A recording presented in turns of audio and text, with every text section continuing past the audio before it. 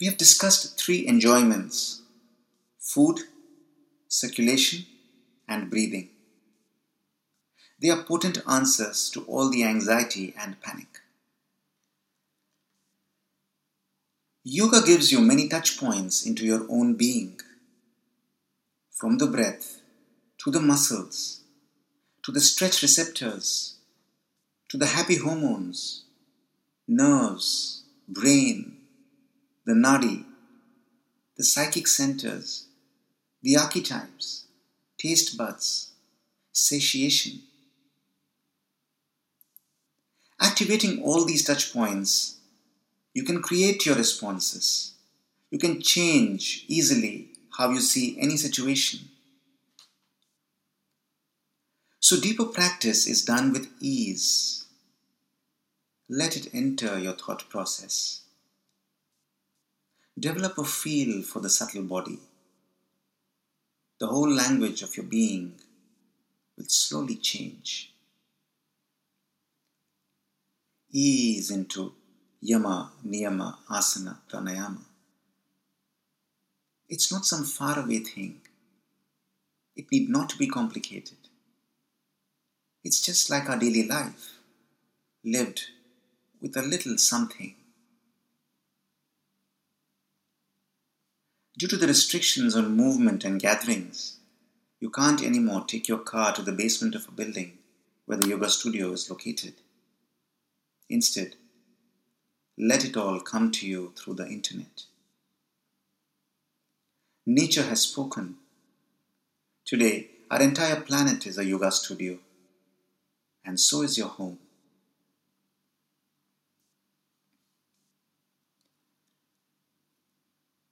The concept of immunity says that there are pathogens we can't see, and the body fights it in its own way. But it's also a fact that as life has evolved, both the pathogens and the human body's responses have grown together. They know each other from the origin. They have coexisted for a long time. Yoga says, yam, niyam, asana, pranayam. These will take care of the external or bahiranga. It doesn't mean that we are to wage and win a war with our microorganism siblings. It means we can be in a balance, a state of live and let live. That is why there is the immune system, which is defensive in nature, to ensure that there is balance in the body. So here too, we seek balance. The immune system is not there for us to wage a war. It's there for us to live in a state of balance, in a state of harmony. So, it's true that we have antibodies, we have white blood cells, and they can easily be understood like a modern day defense system of a country. But yoga likes to see it as a factor of balance. There are the viruses, the bacteria, the microorganisms, and there are these molecules and these cells which balance out their impact. This allows us to be in a much more calmer and easier state and not get into a state of war. The whole thing is to keep it so simple that you don't really notice it. Balance makes you forget something is there. That's when it's balance. So you are the baby and yoga is the lullaby Mother Nature is singing for you. As you relax, losing all your anxieties in sleep, Mother Nature does her work, never losing sight of her child. This is the approach of yoga. Many people don't come down to doing yoga because it seems like a task far removed from life. It's actually about how to chew better, how to suck at the fruit better, how to enjoy the crow on the windowsill, how to make a pathway for the water in the garden, to just sit relaxed, alert. And maybe sometimes you notice a breath change from the right nostril to the left, or the pulse at your navel. You begin to feel like you're a throb of the great prana of the universe, pulsing in sync with its beat, breathing in sync with its breath. That's how a baby sleeps, thinking it's in its mother's bosom, while she has gently placed it down and gone ahead to finish her chores. That's how we develop trust, with eyes closed. And that's an unbeatable feeling to have.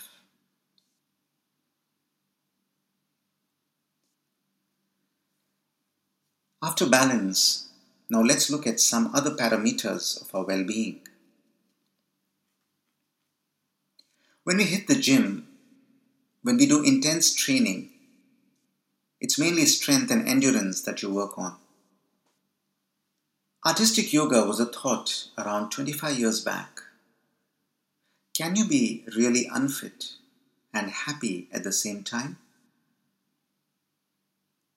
If you are fit and unhappy, is that fitness complete? Will it last? Can you be dehydrated, insomniac, and happy?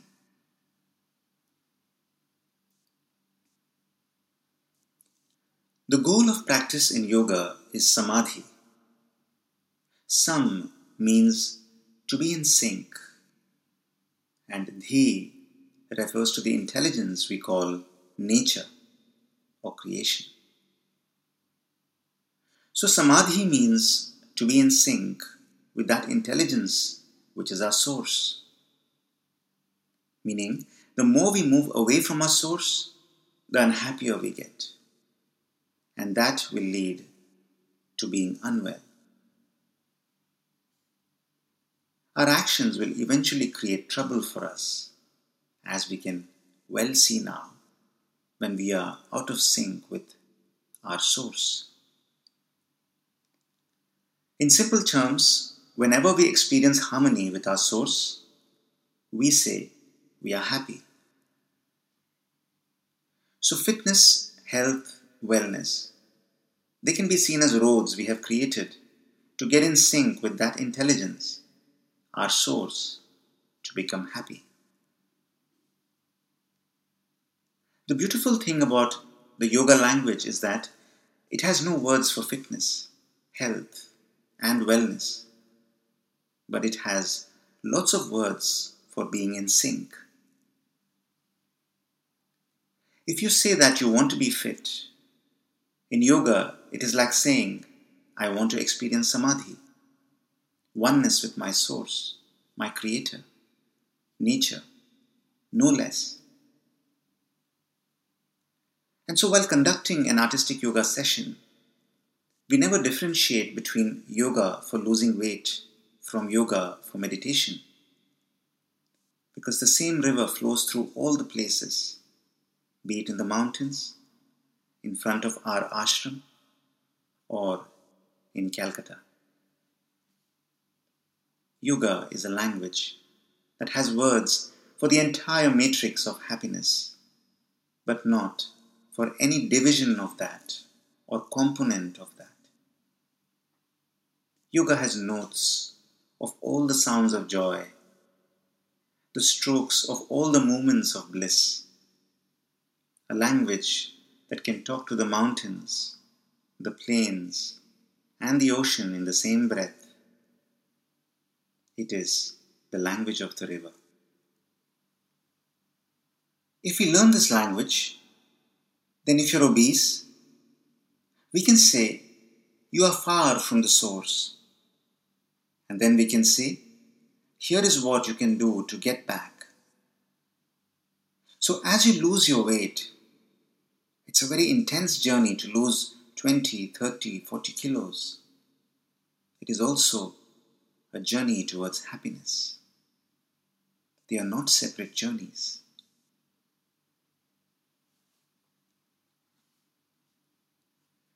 Exercise physiologists and sports coaches have always tried to work out how they can measure a person's fitness completely, and they are still at it.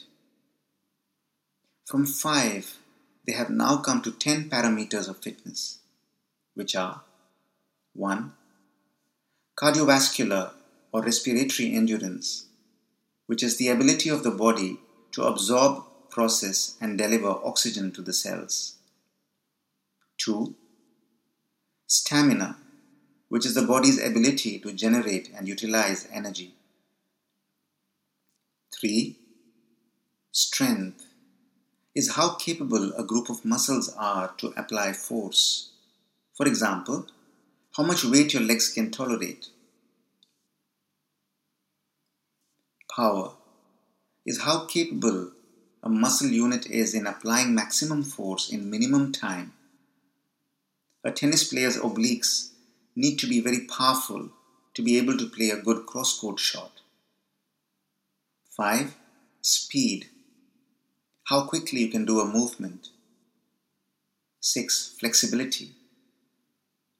7. Agility, how quickly you can change from one movement to another. 8. Accuracy is about control. 9. Balance. And 10. Coordination. If we look at the complete range of parameters, then it is possible that a professional weightlifter who works mainly on strength and power can actually be less fitter than an amateur who works on all the 10 aspects of fitness after his office hours and before he gets home to assist his child with her homework. This can be true when you compare 2 different approaches of yoga as well. But the reason why we try to make artistic yoga a complete form of fitness is now being confirmed by research. That if you can work on all 10 aspects and you have fairly good scores on all the parameters, then automatically your heart health, your respiratory health, your muscles, circulation, the health of liver, kidneys, the brain are all in great condition. Your sugar, blood pressure levels come to healthy levels. Which means, if you can work on your complete fitness, you are taking care of your health as well. To take care of your entire well-being, a complete approach to fitness can do the job. This is also a search for that one principle, that one thing that can take care of every aspect of your well-being. It's beautiful. But this is not the complete picture. Many athletes crumble after their careers come to a halt. If their fitness regimes have brought them unalloyed happiness, then professional athletes would be the happiest people in the world. While they are definitely super fit, we can't say for sure that they are happy, that they feel complete, or that what they have achieved has taken care of their entire being so that they will never slip out of that sense of well-being. The other factor that the purely fitness-oriented approach does not cover is what happens to your sense of well-being as you age and you lose the ability to maintain those fitness standards. And what about the wear and tear and the inflammatory effects of athletic training? They do age you prematurely. Above all, this approach does not address the dimensions of happiness directly. Here the concept is, if you're fit in all the parameters, you are by default healthy, and therefore that means you will be happy. These can only happen when in the due course of your fitness, of becoming healthy, of becoming happy, you also have learnt the keys by which you can have the knowledge you need to be well. One may not be able to write a book, but one would have the confidence that one can deal with aging and with any unforeseen situations. So therefore, it is also about knowledge.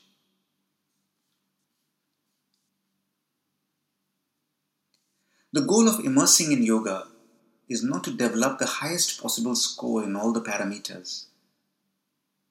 The goal here is to develop a certain level of ease, stability, vitality, immunity to disease, and to experience lasting and continuous happiness and deeper states of being, with emphasis on the last goal. Ayurveda looks at it this way. If you have good sleep, appetite and elimination, chances are that you are well. And you might not have good scores in all the 10 parameters of fitness. So here is another alternative definition of good health. We see fitness as a great door, the relevant entry point in today's time for a huge segment of the population. The 10 parameters of fitness is perfect. But at the same time, let's also work on the breath body, directly on enhancing the prana. Let's also directly work on the energy systems through the bandha. Let's do cleansing routines to cleanse the body and mind of toxins and metabolic waste and malignant cells and psychic disturbances. And let's also develop awareness of our inner life. So the door to fitness leads to asana and pranayama. And as we mature in our practice, the yama and niyama unfold. And beyond this would begin the journey.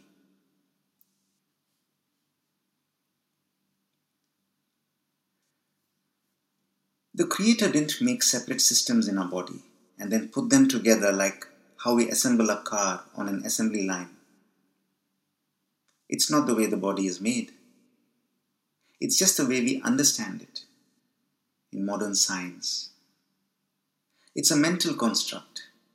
It is not exactly the reality, but a working model. Breaking the body down into anatomy and physiology, into mind, body and soul, into self and environment, into different systems like circulatory, nervous system and so on. These are essentially conceptual because no system exists independently. We are just one undivided being, and so is the whole of the earth and the whole of the universe. Like fitness, health and wellness, immunity is also a concept that helps us understand a dimension of our body. And immunity too is a dimension of happiness. But we would like to say the same thing in a different way. You cannot worry about 10 dimensions of fitness. You cannot worry about all the things you need to do to become healthy on all the parameters of health. Instead, what is the one thing that holds the key to all of this? Your entire well-being. This is recommended as a practice. In Yoga Sutra, it is called tattvābhyāsaḥ, the practice of one principle. Well, that principle has to be that which can be your door to happiness. And if you ask the question, rather than a practice, isn't happiness the result of many things we do? The answer is that the practice is one And every act, every choice, every decision in life will follow from this one practice. One practice to take care of wellness, health, fitness, immunity, peace, weight, sleep, all of them. And that single practice becomes the core of your life. That one practice could be, as the Yoga Sutra says, friendliness or breath control, or from bringing the mind into sensory experience, like getting absorbed in your cooking, maybe flying the kite, or by getting absorbed in the luminous state beyond sorrow, or getting absorbed in one who is beyond attachment, or through gaining knowledge of the states of dream and sleep, or any method you like. The mind can be prepared for happiness by following the one principle. Catching hold of one principle, that is the way of overcoming the obstacles of experiencing happiness. Implied in this golden key is the suggestion that one practice will enlist the support of the whole universe to assist you to experience what you seek. In this way, the pursuit of samadhi, our happiness, is really the bridge between the individual and the universe. Happiness is the means and the goal of tuning into the source. And it just boils down to practicing that one principle. Pratiṣedhārtham tattvābhyāsaḥ. By the practice of one principle, the obstacles to happiness will be cleared. Lots of love, Bharat Thakur.